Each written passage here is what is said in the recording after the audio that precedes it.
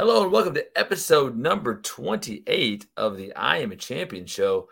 Jonathan, we're not gonna be able to get Jimmy today because Jimmy has a talent show that he's going to with his kids. So, we'll miss him dearly, but I'm sure he'll be with us in spirit at some point, though. So, Yeah, Jimmy's a good dad, people. He's always doing those things and love him to death. And so, but this time it's just me and Jason. yeah. Hey, today, though, it's really cool. We got a former NFL athlete turned success coach for established female entrepreneurs and business owners. And the cool thing about Kian is that he was had a significant injury in his neck playing football. But what he did was he took a 180 as because he's always focused on his masculine side, but really developed the feminine side to understand this ease and flow piece of it and being really in sync with his emotional intelligence. So this is going to be a really interesting podcast today. Yeah, I'm looking forward to it. I'm kind of wondering, like, what made him gravitate toward female executives opposed to executives at all, and how that 180 happened for him. Yeah, so we're gonna go ahead and bring him on and introduce him to the show here. So, Kian, good morning.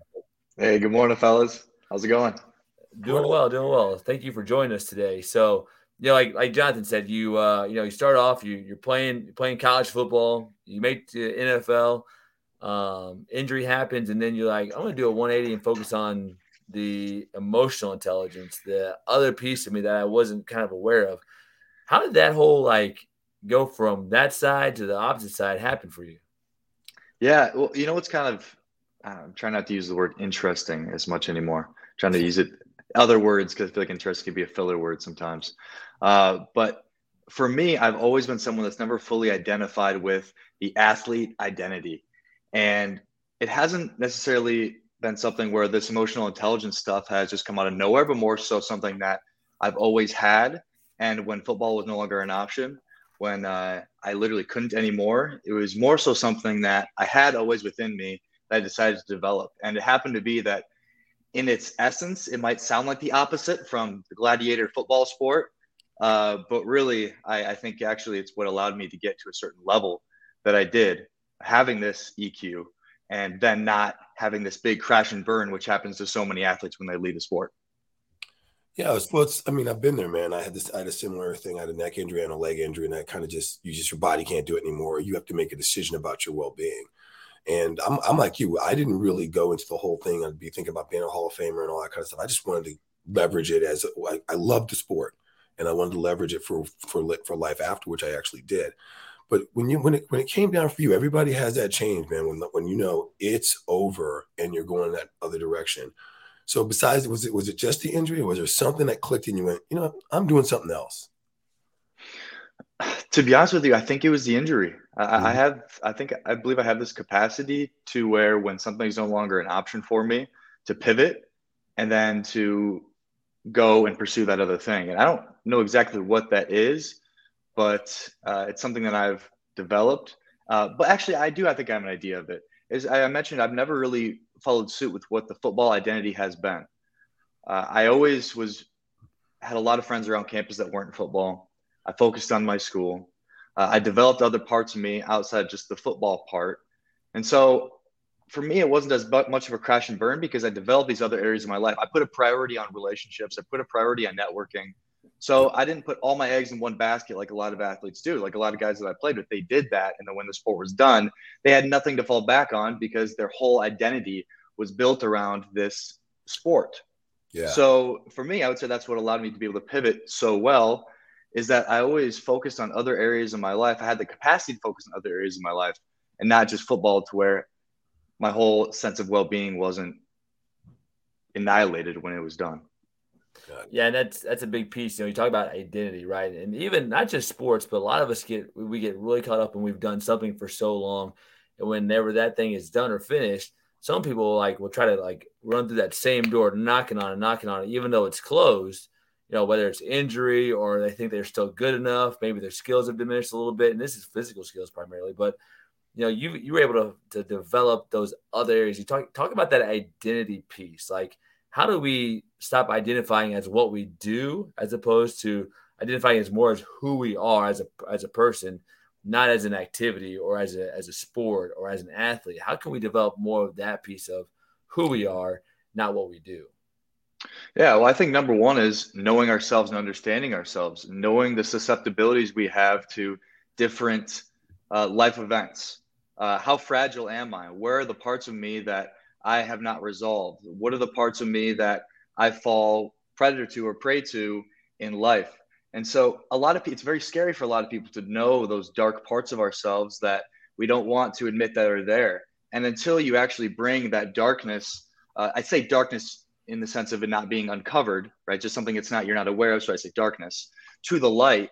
It allows us to be less fragile and allows us to be less dependent on the external labels that we put on ourselves to justify our sense of okayness and well-being. So the more we know ourselves as individuals and the things we're susceptible to and our weaknesses and where we could potentially fall short, it allows us to be much more anti-fragile in our being.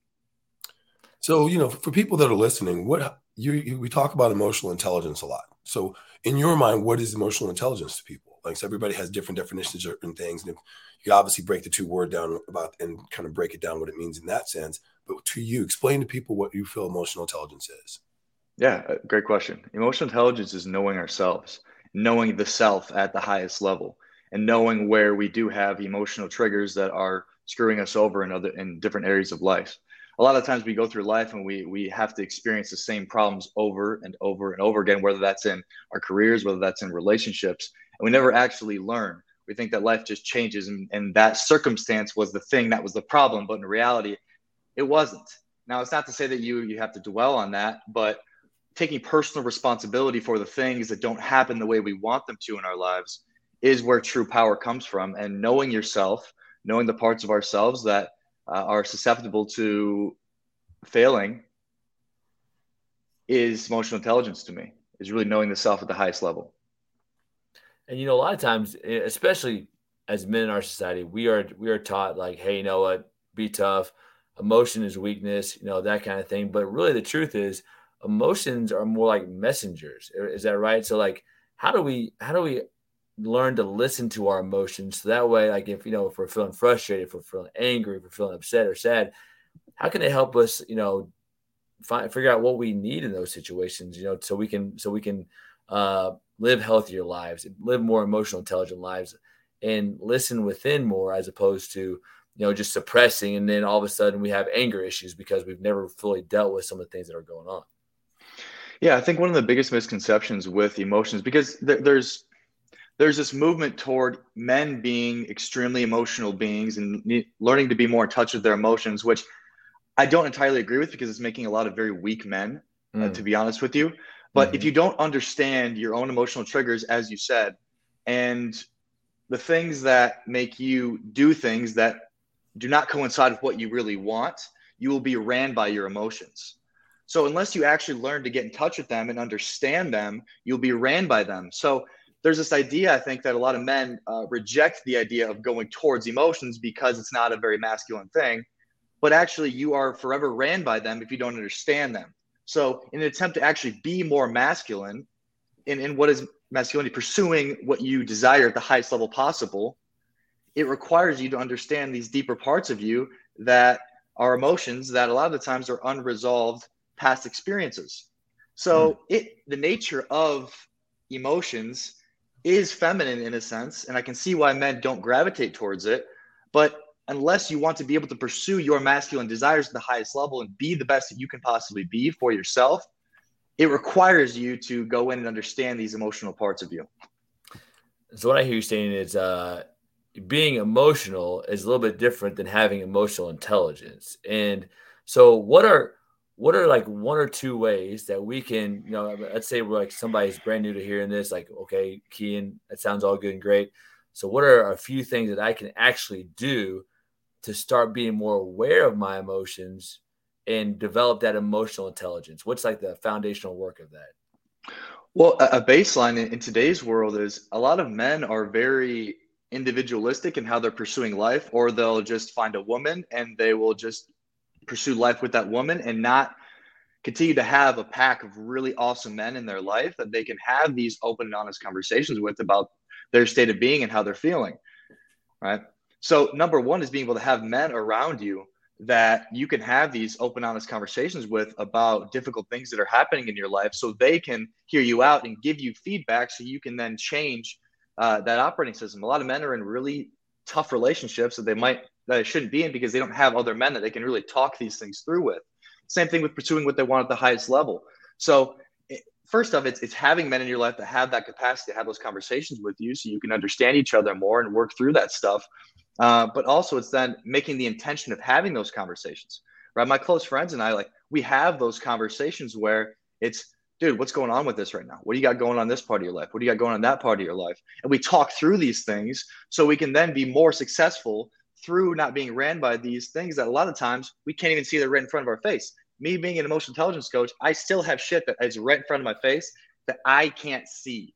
So it's important for me to be able to still have those conversations with men in my life that have the capacity to hold that space, because they also have emotional intelligence to be able for all of us to work together in that.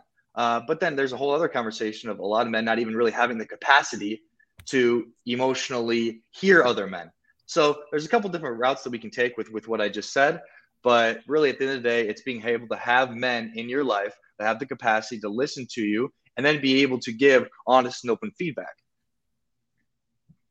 So, you talk about, we've talked a lot about how men are and stuff, but I know that you gravitated more to whether it was by choice or by circumstances with helping a lot of female executives. How did that come about? It felt like a big challenge and it felt kind of scary to do. And I like to pursue things that feel like a challenge and that are scary. I like to go into those things. I had a couple clients, female clients, come to me because I was working with men and women for a while. And they came to me and said, Kian, what would you think about just being the female coach? Right? You have this amazingly, I don't want to toot my own horn. I'm just saying what they said. You have this incredible masculine frame that you hold space for women so well. And you can also deliver them logical, practical information when they're in a place of receptivity. Why don't you do this?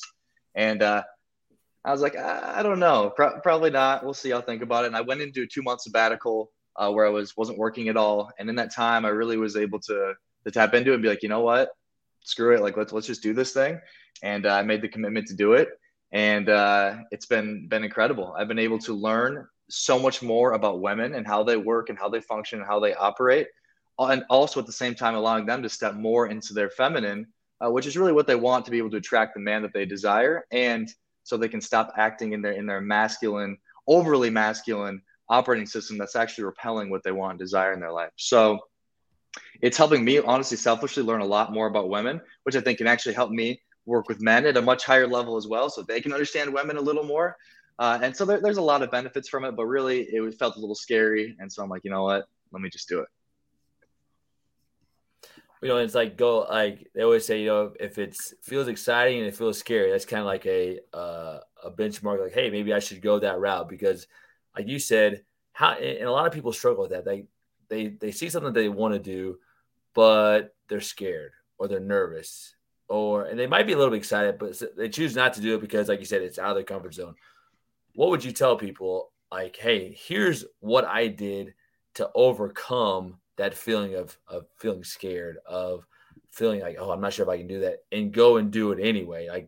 Just step beyond that scarcity because they always say your dreams and goals are on the other side of your fears. So how were you able to do that? Yeah. So there's a couple different areas they can talk about with that. But the first one that comes up is, since I was really young, I never needed anybody else to push me.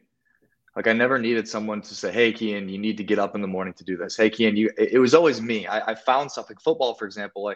I would do push-ups and sit-ups when I was in, 6th grade. I was in 2 football leagues in 7th and 8th grade because of me, not because my parents pushed me to do it.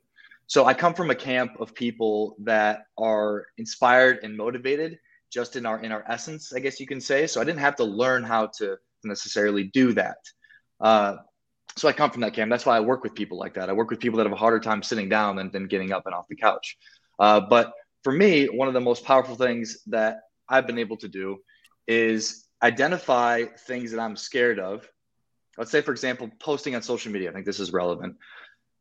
It's scary for me to put my opinion out on social media. So instead of not doing that and telling somebody, hey, you should just put that post out on social media that you were scared to post, I go one step further. And I say, instead of just confronting the beast, going and stabbing it in the stomach, which is, so it felt a little scary to say that thing on social media. What if you took it a step further and went deeper into it, right? For me, for example, I'm from South Dakota, and in South Dakota, like, you don't show off. You don't like show off your body. Like, you're very like, put Midwest, your head down to work hard. Midwest, yep. you know. And so when I got to Miami, I moved to Miami after I got done playing ball, and I'm exposed to this whole new realm of modeling and all this kind of stuff. And it was scary for me to post a picture with my shirt off, right? Like a picture like that. And so something that I did was, I mean, I wear Speedos all the time now, and I love rocking those. But I would post pictures where it was like a tiny, small swimsuit, and it scared the crap out of me. So if there's a post that you're scared to post, not only post that, but actually take it a step, make it a conscious step to go further and add more depth to what you actually feel and think about it. Right. And so to get to that point, I mean, it takes a little bit of self-confidence and the capacity to know that you can trust yourself. But I think that's a really powerful thing, because it's not only just doing the thing, but then it's consciously taking a step further to go deeper into it and actually doing more. That's something I practice a lot with my clients. So I want to touch a little bit more on the whole emotional intelligence things. I mean, like, people, there's a stereotype, like athletes, and especially football, they don't think that we're very educated, or it's like the whole gladiator mentality and stuff. Do you think do you think that those emotional intelligence skills that you have, were they present already? And did you think that helped you during your football career just as much as after? Incredible question. Absolutely. I can't tell you how many guys that were extremely talented that didn't pan out because they didn't have the mental capacity to be able to handle the pressure, right? Or the mental capacity to handle making a mistake. And I take a lot of pride in my ability to be able to make a mistake, forget about it. Make a mistake, forget about it. Make a mistake, forget about it. Now, I know in the back of my mind in the film room, I'm going to have to deal with it eventually at some point, but it's not going to be something that I deal with in the game. And a lot of great athletes that could have been great players didn't have that capacity to forget, to mentally just forget about the play and move on. So absolutely. Also, in a sense of pressure, like, I love when I get forced and put into a place of pressure. Sometimes I can be a little relaxed, and then when I get like punched or hit in the face, it's just on. I'm like, okay, boom, here it is. There's a huge crowd here. My best games are always in front of the biggest crowds. So I guess there was something inside of me that has been there. But like I said, I don't really know where it comes from. I mean, for me, I was kind of the same way. I like when the pressure happened and you don't have time to think. Your instincts, your training, your practice just takes over. And if something happens, you're like, okay, that was the first quarter. It's the second quarter, or it's the third quarter, or whatever. I don't have time for that nonsense. And what I've seen happen as I've gotten into my personal life is I've had to learn to be patient with people that dwell on things. Like, they will dwell on something that happened last week, or a mistake they made, or they missed a project or a deadline at work. And I'm like, that happened. Let's overcome, improvise that. How do we make this better? How do we move forward? Have you found that problem too? Like, with like people who don't have that capacity, don't have that emotional intelligence, do you butt heads with them, or is it kind of one of those things you could ignore them? Well, it depends on the level that I'm receiving in that circumstance.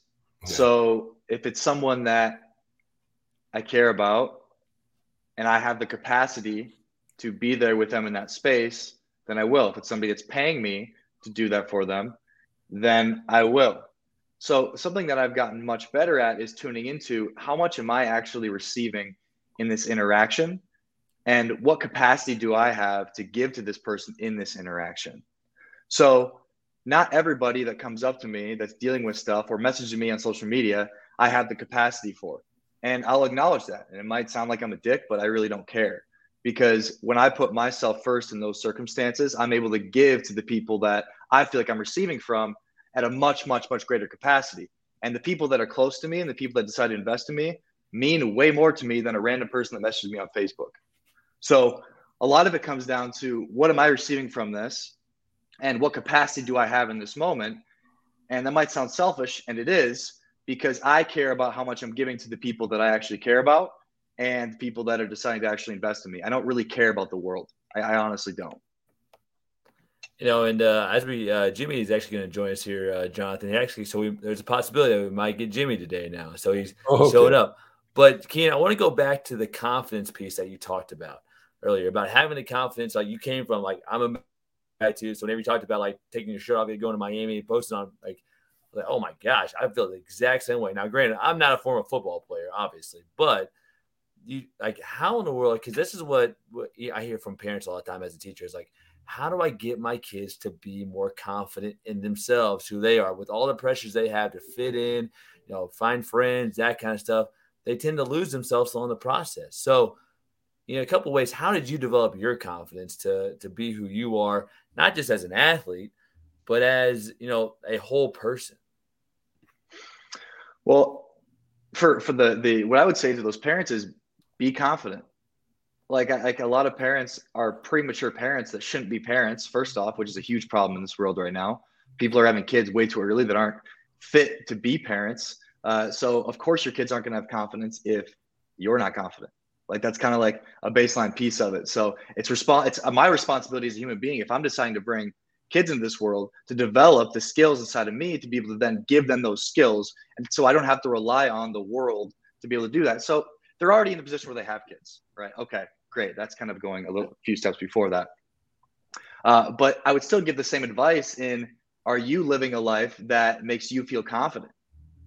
Like parents want to be able to preach and give to their kids something that they're not willing to go do and get themselves. And good luck. Like, I don't understand that, to be honest. You can't give what you don't already have, kind of thing, right? Or not developing, right? That kind of thing. Right. And that's just evolution too, right? Like if you don't have those skills and you haven't developed them, it's hard to expect your offspring just to be able to have them unless you be able to surround them with people and put them around people that have confidence. I think you can do that as a parent, put them in an environment to where that confidence can be nurtured. If you have the capacity to work hard and put your kid into more of a private school or somewhere where they're going to be fed into more, right? Like that's what you can do as a parent. But as far as just like words to them, I mean, it's useless. Kids don't care about that. Kids care about actions. And then they see monkey do. That's how kids are. But I think that goes back to, our schooling systems, our environments that people are raised up in, and you get to a point you're conditioned, right? And you maybe don't have confidence and you think schooling's done. I'm not going to learn anymore. I'm just going to go do what I'm doing. Now we have kids, like you said, and you're not becoming a better version of yourself. So now you're developing the skill sets that maybe you weren't taught before. You're conditioned in a negative way. Now you can recondition yourself for that success.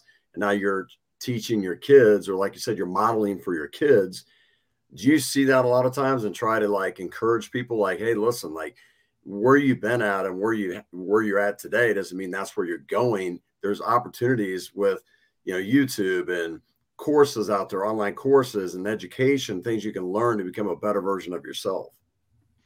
Yeah, absolutely. And a lot of the times there's people that are motivated that just don't have access to certain resources. And that's why it's important to network. It's important to do what you can to become a person of value. So people that have value want to be around you. And so it's kind of a catch-22, but really I'm a huge fan of personal responsibility.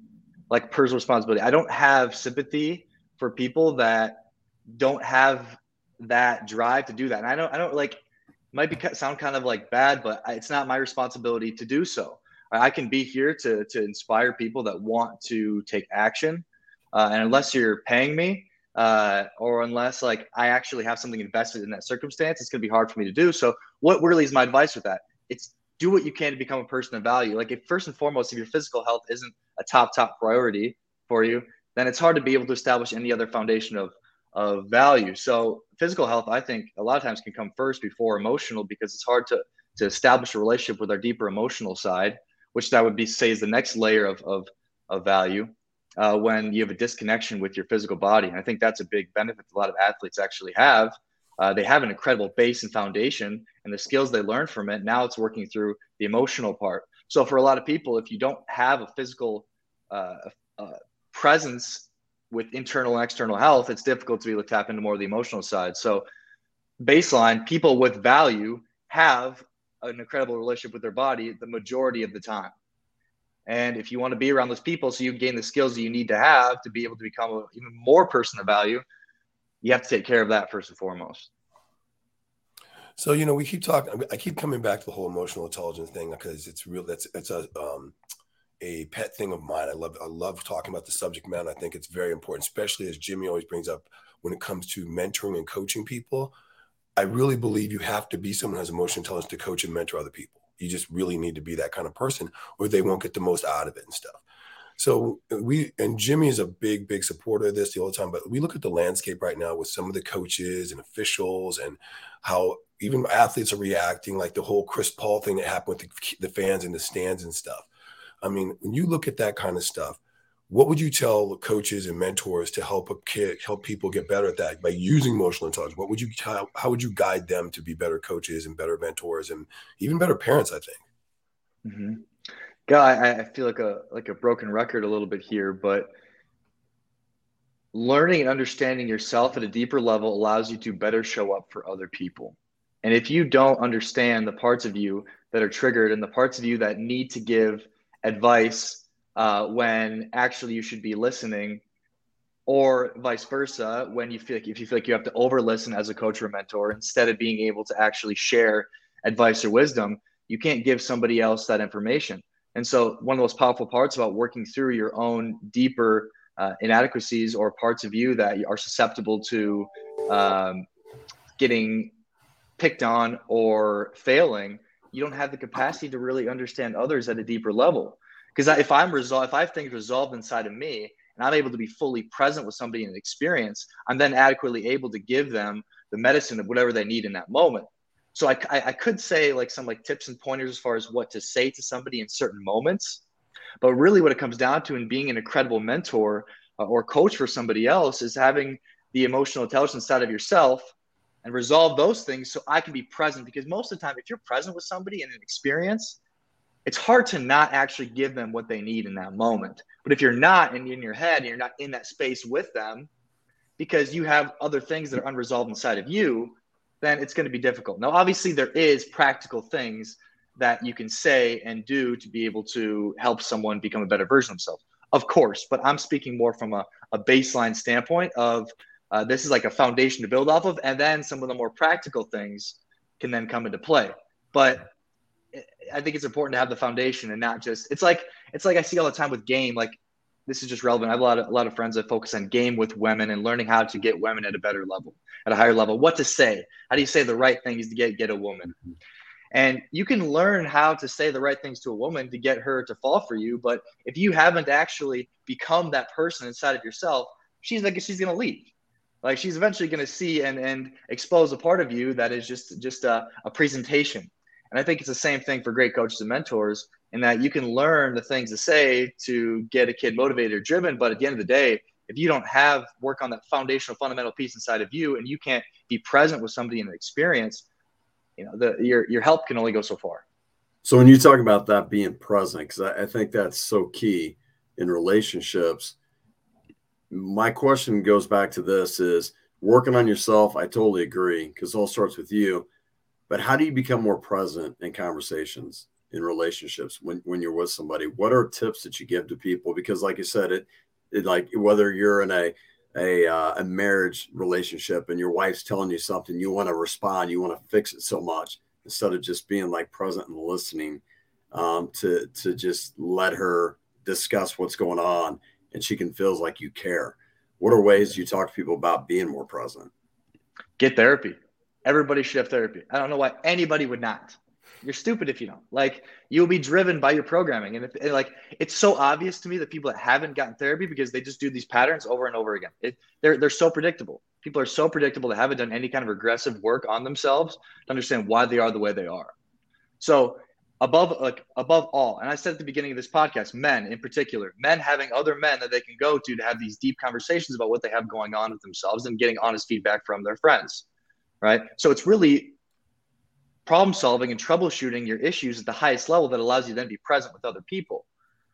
So if I've resolved these things going on in my life, then I have this ability to be present. Right. If I haven't resolved the reason why I can't sit there and listen to my wife, then I won't be able to actually do that. Why do you feel the need to have to overpower your wife in that moment and not actually be able to listen to her? Well, maybe there's something that happened in your childhood that you felt like, you couldn't speak up or you didn't have a voice, so you couldn't listen to somebody else. And now, don't get me wrong, there is fundamental teachings that can come into a relationship that can make somebody's relationship better, like in an example with being able to adequately listen to your wife in that moment. But really, it's about having a space that you can go to work through and process your stuff so you can then adequately show up for people in the present moment. I have this capacity to work through a lot of the issues that I have, or at least have the capacity to be able to not see the issues that I have in my life as issues because of a lot of the work that I've done as far as psychologically and mentally and emotionally on myself. What do you tell people are like, well, okay, that's great, but where do I go get a therapist? What kind of therapist should I look for? What's the right one for me to work through these emotional, maybe childhood traumas that I have that I'm dealing with? What's the best way for them to go about it? Oof. Well, I guess that's if you really feel the need and desire to do that. If I want something, I research it. I research it. I'm like, okay, if I want to get better at this, I research it and I take the time to do that. So you can start off by watching, like, I mean, this is the primary audience, men, I could imagine here. It's a mixture of men and women. Mixture of men and women? Mixture. Okay. You can just type in like emotional intelligence on YouTube and you'll get a bunch of great people that pop up that start to talk about this stuff.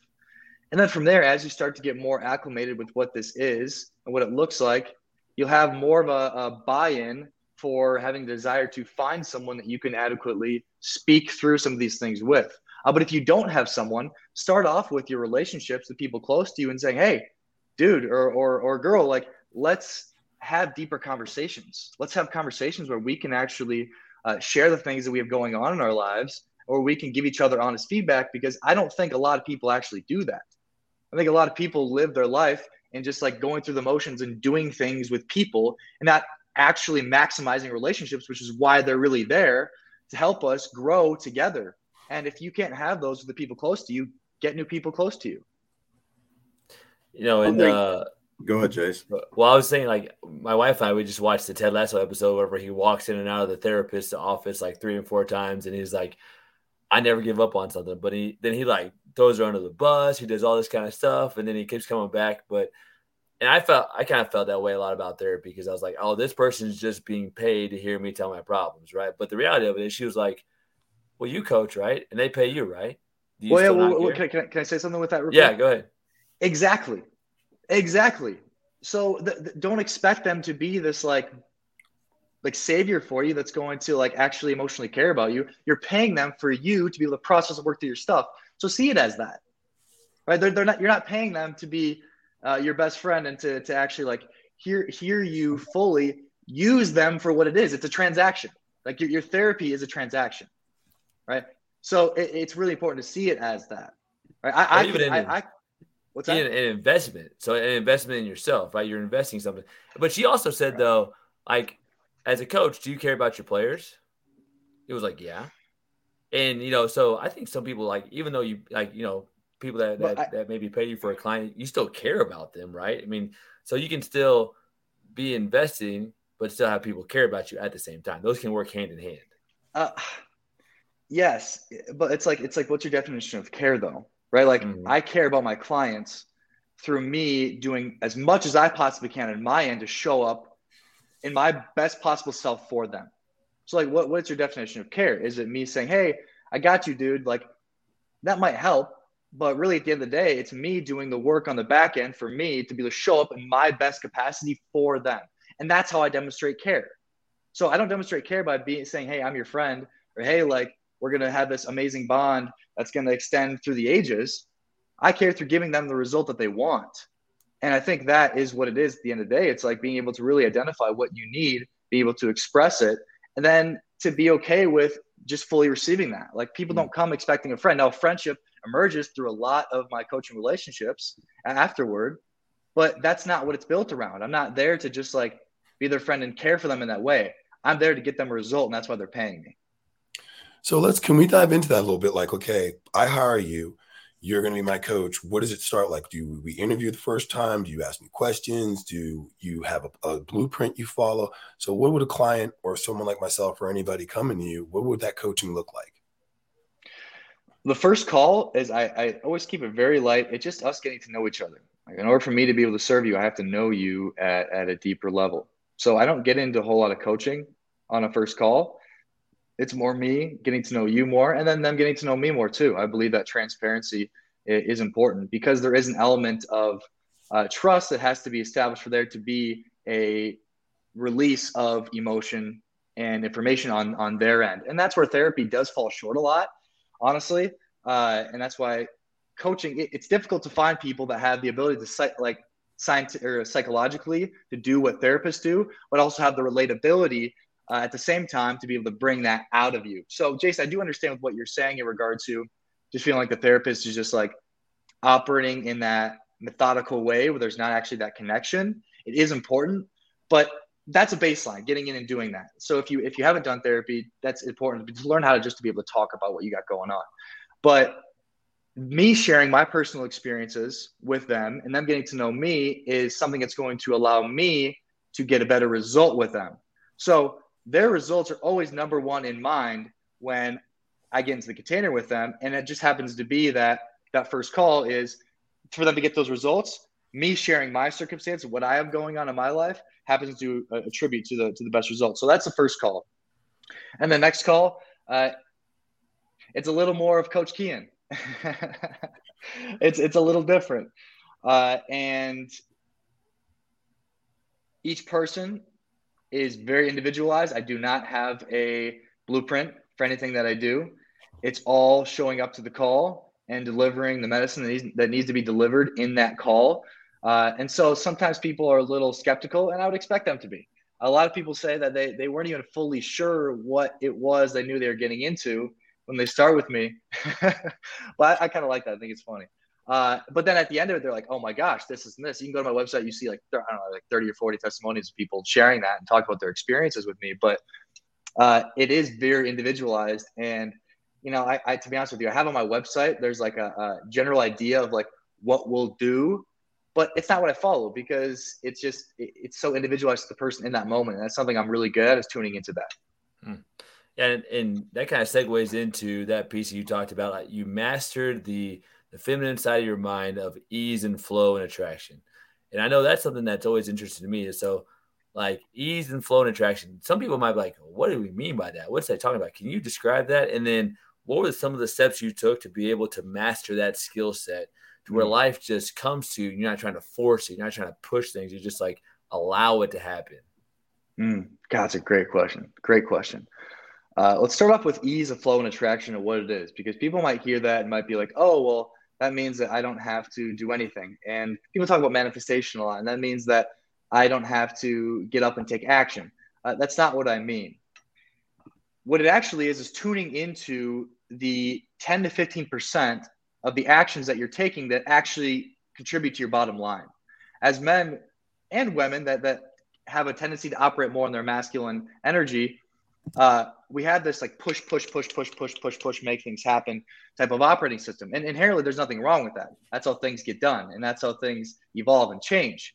But if you have it to the extent where you're so disconnected from what's actually contributing to your bottom line, what's actually contributing to the highest ROI for you, you're doing things that are just, you're doing it for the sake of doing them, not because there's an actual intent behind it. And so getting into a place of more ease and flow and understanding yourself is learning what things in your life are actually contributing to the bottom line and success of your life. And so I might have been operating at 100% and getting this result. And now because I'm understanding at a deeper level, because I'm slowing down and I'm reflecting and understanding what's actually the things that are contributing to the success of my business or in my relationships, I'm able to then give much more in that, but it's much more precise. So I might be doing 15% of the work, but the work that I'm doing was the actual work that's contributing to the bottom line of my success. And I can't learn what those things are in the different areas of my life and be more efficient until I understand the dynamics of what I'm doing and be able to reflect on those to learn, okay, what's actually contributing to the bottom line, not what am I just doing for the sake of doing. I think it goes back to, being, we're a human being, not a human doing. And that being piece, I think, is part of that ease and flow that you talk about, because I know for myself, like, it was always like, hey, I got my to-do list, and the more I get my to-do list done, the more productive I'm going to be. And I was like, well, kind of. But like you said, there's also that piece of tapping into that ease and flow. And then it's almost like you're still taking action, but it feels more effortless. It doesn't feel like you're having to push as hard, right? It feels like you are in a flow of almost like water flowing down like a river kind of thing. It just goes, right? As opposed to like having to like try to bust through the door. You can hit the door as hard as you want. Doesn't mean it's going to get knocked over. 100%. And you might be running into a wall that there's nothing behind it to be able to push it down. So that's where that reflection in all areas of life allows us to understand, okay, what are the doors that actually have space behind them and what aren't? And it's really what it comes down to, just pure efficiency at the highest level. And in business, for example, learning how to work really hard to build a foundation is very important. It's crucial. Right? But then you hit a point where that no longer is the thing that's going to get you more success. Learning how to move out of being the worker bee and moving into being a CEO in your life they're very different things. And that's what I teach a lot of people how to do is learning how to actually be a CEO of every area of your life, where you're more pointing and putting things in the right direction rather than having to be the one that's doing absolutely everything all the time. And so in business, whether that's allocating things to other people, or in your life, getting a chef, getting like these different things, like getting more assistants, having the capacity to do those things and learning what your zone of genius is through that emotional intelligence, and then getting rid of other things or distributing them to other people to do them. So let's say you and I start. We had our 2 sessions. We talked on the phone. Just like when working out and with training and with anything else. When would someone say, "Oh my gosh, in a week you're going to see something different"? You might see something the first time we talk. Is there I guess an ebb and flow rhythm of how long before I would start to see some changes, or is that just an individual thing? It just happens when it happens. You're going to feel it after the first session. Yeah. Okay. So the first session happens. I'm going to feel something differently. And you keep smiling because like, we're not getting the secret sauce yet, because that's what you get paid for. I get that and stuff, but I appreciate that. So, but I'm open. Hey, I'm open to giving the secret sauce. Sometimes it's just like I said, sometimes it's like I got to get fucking whacked in the, excuse me. I swear sometimes, sorry. I get whacked in the face to be able to give you those answers. So if you want to go deep with some of these questions, really like poke at me, I'm more than happy for you to do that. Awesome. Well, I got a really good emotional questions. Like you played at University of South Dakota, right? And I'm a Bill Maher fan. Why do we have 2 Dakotas? I don't understand why we have 2 Dakotas. I really don't like the population size. Like, why don't you just make one big Dakota? Everybody's happy. I don't get it. You know what? Actually, being honest with you, it probably would make things easier. Yeah. Because people like South or North, and most people, it's funny because I've lived all over the world, and even being here, I'm like, it's okay for them to not know where South Dakota is, but most people are like, where's South Dakota? I'm like, do you live in the U.S.? So honestly, if I could just say Dakota is right here, you go straight up from Texas and little down from Canada, that's that area. So I think actually Dakota would probably be much easier, to be honest with you. And one thing I'd like to tap into is you talk about on your site is you help people achieve impossible goals, what they think is impossible to them. How do you get, first of all, when you're sitting down and visiting with people to really, because a lot of times, people, they'll write down goals they think they can achieve or they already have achieved, right? Or might stretch them a little bit, but these impossible ones, a lot of times we can't go there because this can't happen. Why do I want to write that down? I'm, fooling myself of doing that. So how do you get people to get into the element for themselves to be able to write those impossible goals down and to get to points where they truly believe it and they start taking action toward it? Well, there's something that's really popular in personal development community in that it's understanding what you want and then being able to go all in pursuing it. But they're missing a step before that. And this is what I love talking about because nobody talks about this, is getting to a point where you have the capacity to understand what it is that you want and desire. And so it may take a period of time, a grace period of time of you making the conscious effort of getting to know yourself at a deeper level in reflection through doing things that are the opposite of what you've always done. For me, for example, I was a football player in South Dakota. I moved to Miami and was exposed to a ton of new stuff. Just being transparent with you guys, I was a stripper for 3 months, right? Just for the hell of it. It was hilarious. I thought it was such a great experience. Oh my gosh. I'm glad I got out of it. But it was hilarious when I was there. And it was me putting myself in a position that was outside of the realm of what I assumed myself of being. And so I spent an extended period of time of doing things that were outside the realm of what I knew myself and experienced myself as. And through time of me doing that and challenging the operating system that I believed I was, it allowed me to actually understand who I want to be separate from who I've been, which allows me to then be capable of actually understanding what I desire at a high level. But people are trying to make decisions for what they want with the rest of their life when they're living in a state of how they've always lived.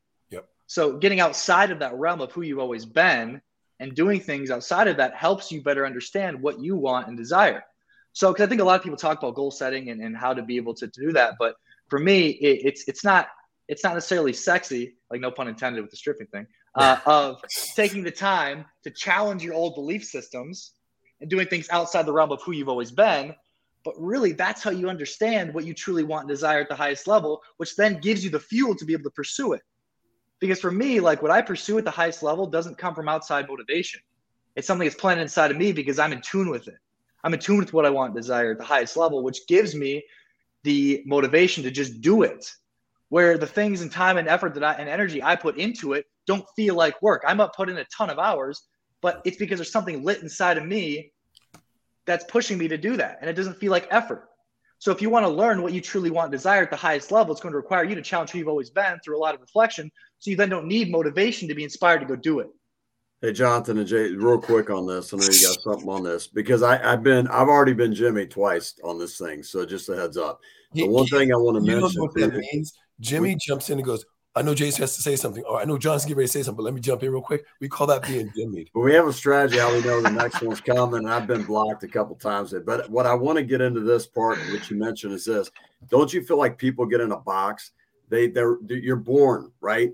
And you're living, and you're as a child, and you think you can do great things. You're using your imagination. I'm going to do this. I'm going to do that. And maybe people are telling you, you're crazy. You can't do this. Or maybe you don't succeed at something. They call you a failure or whatever. And then eventually you get in the box. And you stay in that box, right? And there's no desire within that box. What you're saying is you got to get outside that box. You got to go do things that maybe you haven't done, right? To extend yourself, right? And now you start maybe finding those things you have a desire for, and you get that desire from within, and that's where that motivation comes, right? Absolutely. And one of the most fascinating things about humans too is behind a lot of massive resistance we have to doing certain things actually is desire.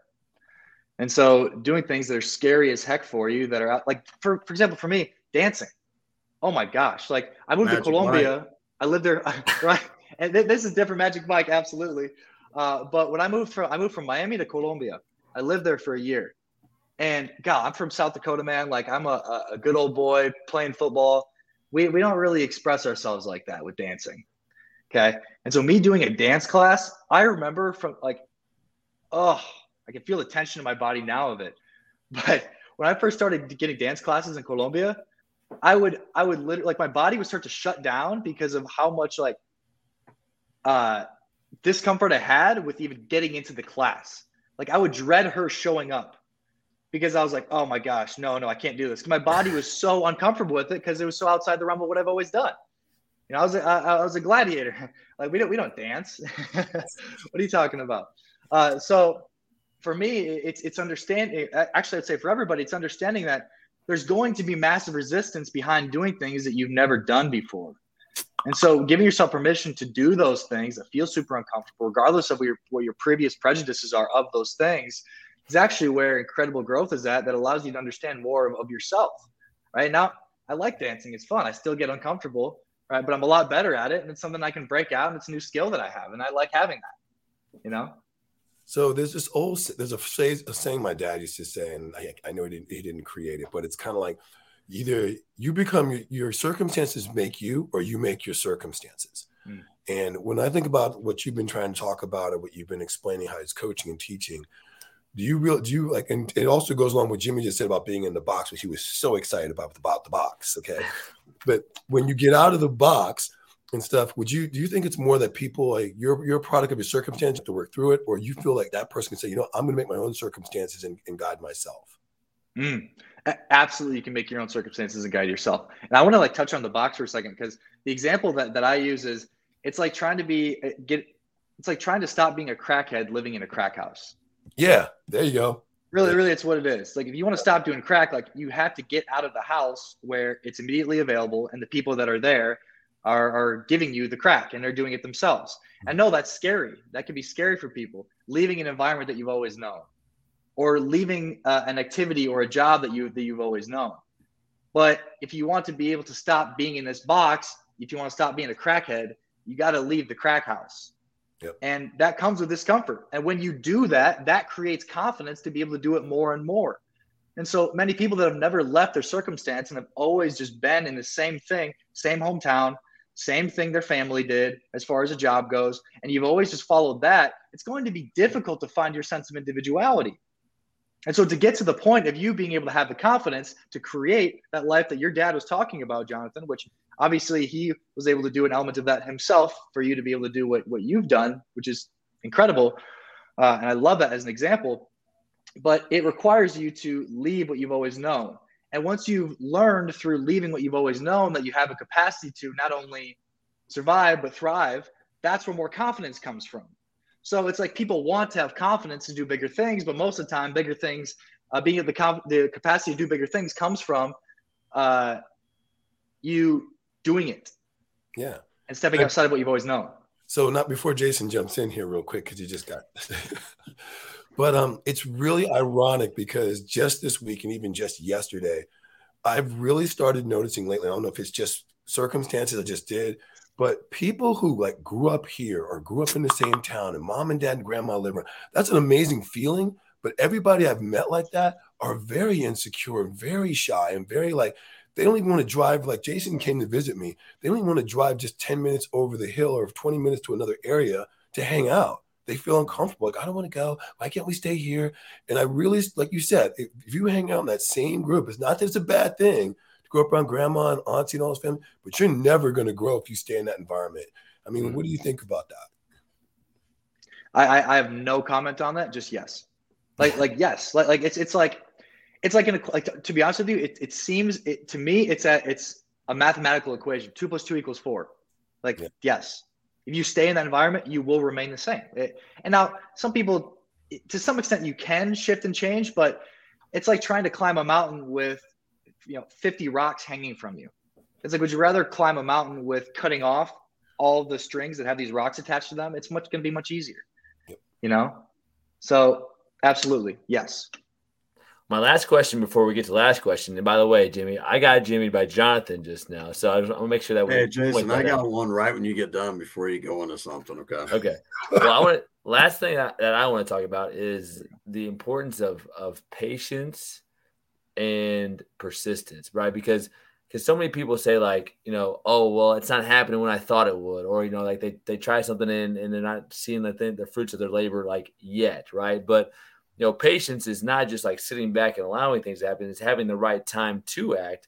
But then the perseverance piece of like, if you feel connected with something, like stick with it, because that's the most successful people. Stay with it. They might have to pivot a little bit, but can you kind of like reemphasize the importance of like, hey, patience, part of that ease and flow piece, knowing when to act, and then also that the power of persevering, going through stuff, handling challenges, that kind of thing.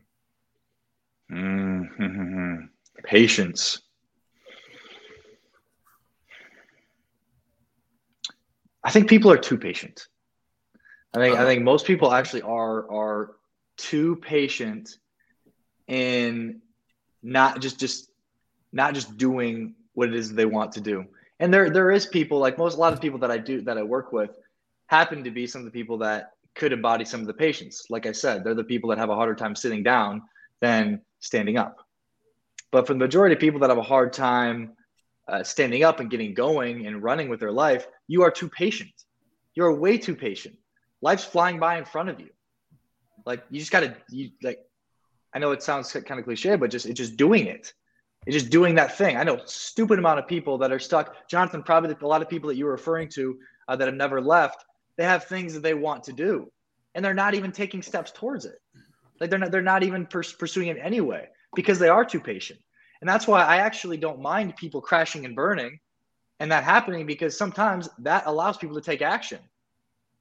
And in that dark place that happens, something shifts and changes inside of you, and it creates that burning desire for more inside of yourself. And I'm not afraid of people doing that, crashing and burning. And because I'm not afraid of that for myself. Because I know when I get put in those circumstances, situations, I grow substantially and creates more inspiration inside of me to pursue what I want. So until you get to a point where you are tired of being patient, you can't learn. Like, keep failing. Like, yeah. Yeah, can I bring up the box one last time? Jonathan, the box. Hey, Jim, I could talk about the box all So day. check this out. The reason I'm going to tell you a story about the box. This is great. So the other day I had a guy come out and detail our car at the house, right? He did an amazing job. I mean, it looked like a brand new car and it got done. I'm like, gosh, dang. So I'm talking to him. I go, how'd you get in this? He had his own detailing business. I go, how'd you get into this? Because we'll tell you the truth, I was in the car business. I was selling cars and I was like doing finance and I was kind of running a lot. And I was just like sick and tired of it. And I wanted to do something different. I really did. I wanted to go out on my own, but I just didn't. But, you know, in the car business, it's called the box. You have the box and you have this box sitting by your side. You're ready to dump stuff in the box and go. And he goes, I got this lady called me up and she's like, hey, do you know anyone that does like detailing cars? And he's like, no, I really don't. So he hung up and he was like thinking about it. He's like, man, maybe I ought to go detail this lady's car.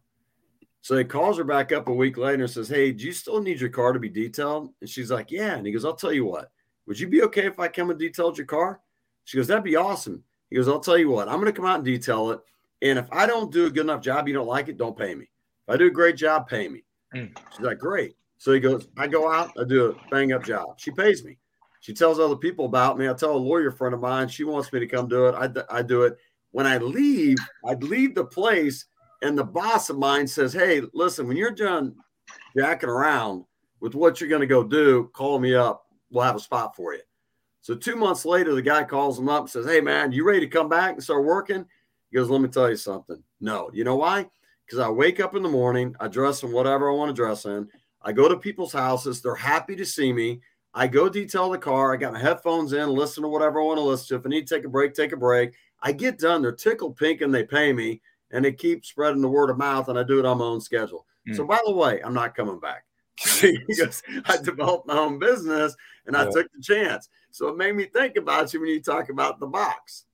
I love that. I love that. And what did he do? I'm gonna actually just gonna roll with this, guys. This window that's going across my face, so it's we're just gonna roll with that. But many people don't take action because what they're not receiving in the moment. And for that guy to be able to take the initiative, say, hey, and have the confidence, say, hey, if it's not good enough, don't pay me. Like taking risks like that is where success comes from. And that's why learning how to sell, getting into a sales job, like putting yourself in a position where you have to survive based off your performance is an incredible way to build that for yourself. But that's that courage right there that he demonstrated. Like, that's it. That's a juice right there. Well, Kian, thank you for joining us today, man. And before we have you tell us where people can find you, we want to know, we have this one question that we end with, and it's, in your opinion, what does it mean to be a champion in life? Jason, if you wouldn't mind, can I share one more thing that I think would be really valuable for people to know? Okay, cool. Because this is something that I actively practice, and I don't think this is something that many people talk about, is that I actually use like locations and I use music to be able to deliver me parts of myself that I want to evolve into. So, for example, I moved to Colombia. Living there allowed me to connect to a much more feminine part of myself because the nature of the area is much more feminine. It's dancing, it's expressive, it's open, it's food. It allowed me to get more in touch with that part of myself because the culture was representative of that. Same thing with music. If I'm trying to get more in touch with myself at a deeper level, then maybe listening to some music that triggers those emotional responses in me allows me to be able to do that. I just moved to LA. I moved to LA 2 months ago. I want to be around the energy of people in LA, and I want to embody some of that for myself. Right? I go to Equinox. I'm around those people that have this essence that I want to carry more of. So if you want to be able to change and shift, you move your environment around to be able to support you in being able to do that. So there's certain parts of you that wants to get better at doing. You want to be able to work harder.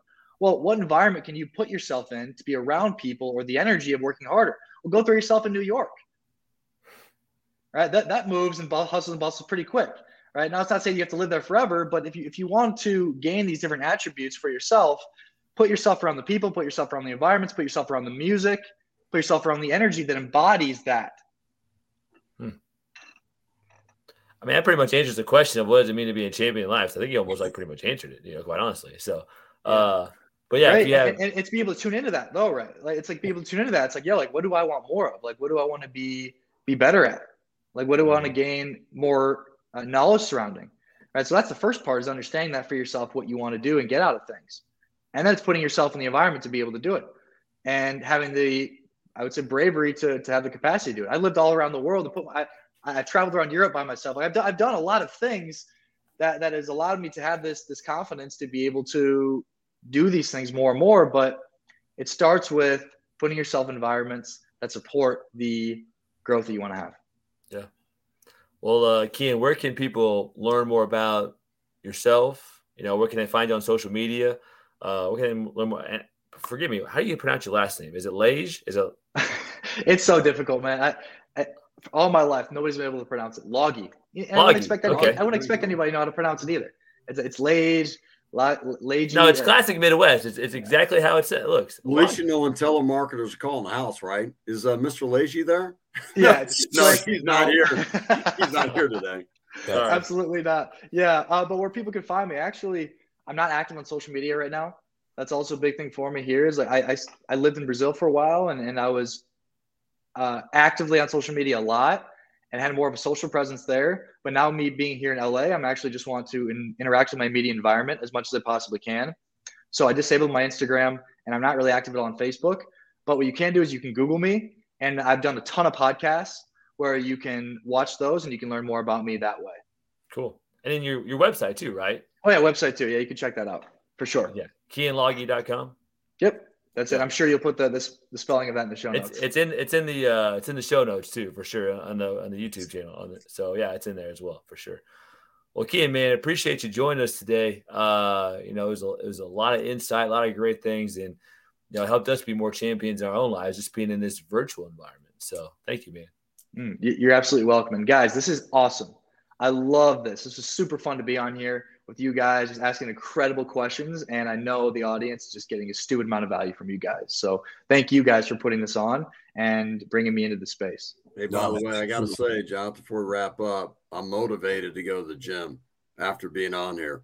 Seeing the shirtless, it's getting summer. Let's go. I'm like, gosh, dang, come on now. I'm going to go get some curls, and I'm going. I'm ready to go. Looking good. Jimmy's going to quit his job and go detail cars. That's what he's going to do. No, I got other things I'm going to step outside the box, but that's not one of them, okay? Yeah. Okay, man. Hey, Jim's going to go be a stripper. There you go. Hey, I actually like to dance, but usually with my clothes on. So that might be a problem. My wife might not go for that one. That's awesome, man. Hey, I do have to say one thing real quick. This is funny. Real quick, when we're wrapping, you're talking about dancing and being a stripper, right? So my son the other night, he got out of the shower and he was like going to his room and he was naked or whatever, and he's dancing around and dancing. We didn't realize he had the window. He had the blinds over the window, and there's a girl across the street that's like a third grader as well. And then my wife walks in and goes, "Caden." She goes, "Oh my God, there's so-and-so out there." He's like, he dove underneath the bed. He got underneath there because he was dancing around all cool. He's saying it felt good. He's like, "Oh, somebody's watching. I got to go underneath the bed here." Oh, I bet she loved it. Kids learn from their environment, Jimmy. That tells us something. Just that's right. You're doing a great job as a dad. There you go. Okay, man, and enjoy the rest of your Friday. I know it's just getting started for you on the West Coast, but and your weekend. We'll be in touch soon, man, for sure. Yeah, and Keenan, I'm in the West Coast too. I'm in Northern California, so we're close to each other, Jonathan. As far as you haven't met up yet. It's like 6 hours. 6 hours. I mean, 6 hours. Yeah, Jonathan, I'd love to. Let's connect for a call or something too. I'd love to do that, man. Yeah, absolutely, for sure. Yeah. Hey, get to know them. I know we're wrapping up, but just get to know them on the first call. Don't go deep with them on the first one, okay? Just get to know Jonathan. He seems like an incredibly interesting person. Has a lot of experience. So Thank you. that's what I want to. That's what I want to hear more about. Yeah. Thank you, man. I appreciate that. It's nice to be appreciated once in a while. Yeah. All right, Kean, man. Thanks again, bud. Appreciate it. All right, guys. Bye. All right, Jimmy, wait a minute. Let's get this. So how many times was it for Jonathan today, Jason? I did it twice. Twice? I did it twice. Did I get it once? You did it once. I think there's 5 Jimmys today. I'm not going to lie. There was a bunch of them. Jimmied up. Yeah. Mm-hmm. But man, he was I will say though, Kean was a pretty really interesting guy to talk to. Very, a lot of great stuff. When like the part of like emotional intelligence doesn't mean be more emotional, right? That's like that. I think that's one of the key points is like, hey, understand your emotions, learn what they're telling you, but that doesn't mean like we should be more emotional, right? Like use them as the tool, what they're meant for. So I think that was one of my key takeaways from the many things that he pointed out.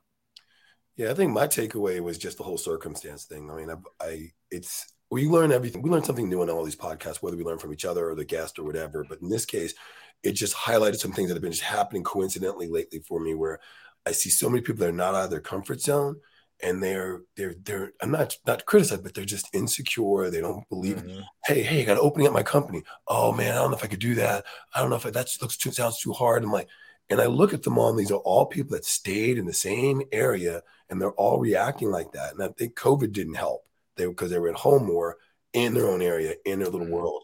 And I've just been noticing that lately, that there's just that level of overall sense of insecurity. So when he brought up about that, I thought that was awesome.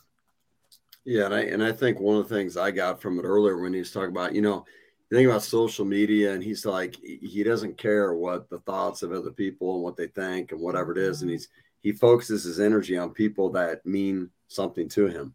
Yep. that are he's going to pour into them, and they're pouring into him. He's not. How many times do we spend time throughout the day, right, thinking about what other people are saying or what they're doing, and people are in social media, whatever, and it's like, does it really matter? No. Right? They're impacting you in this negative way for what? And they're taking away from things that are really, truly important for you in your life.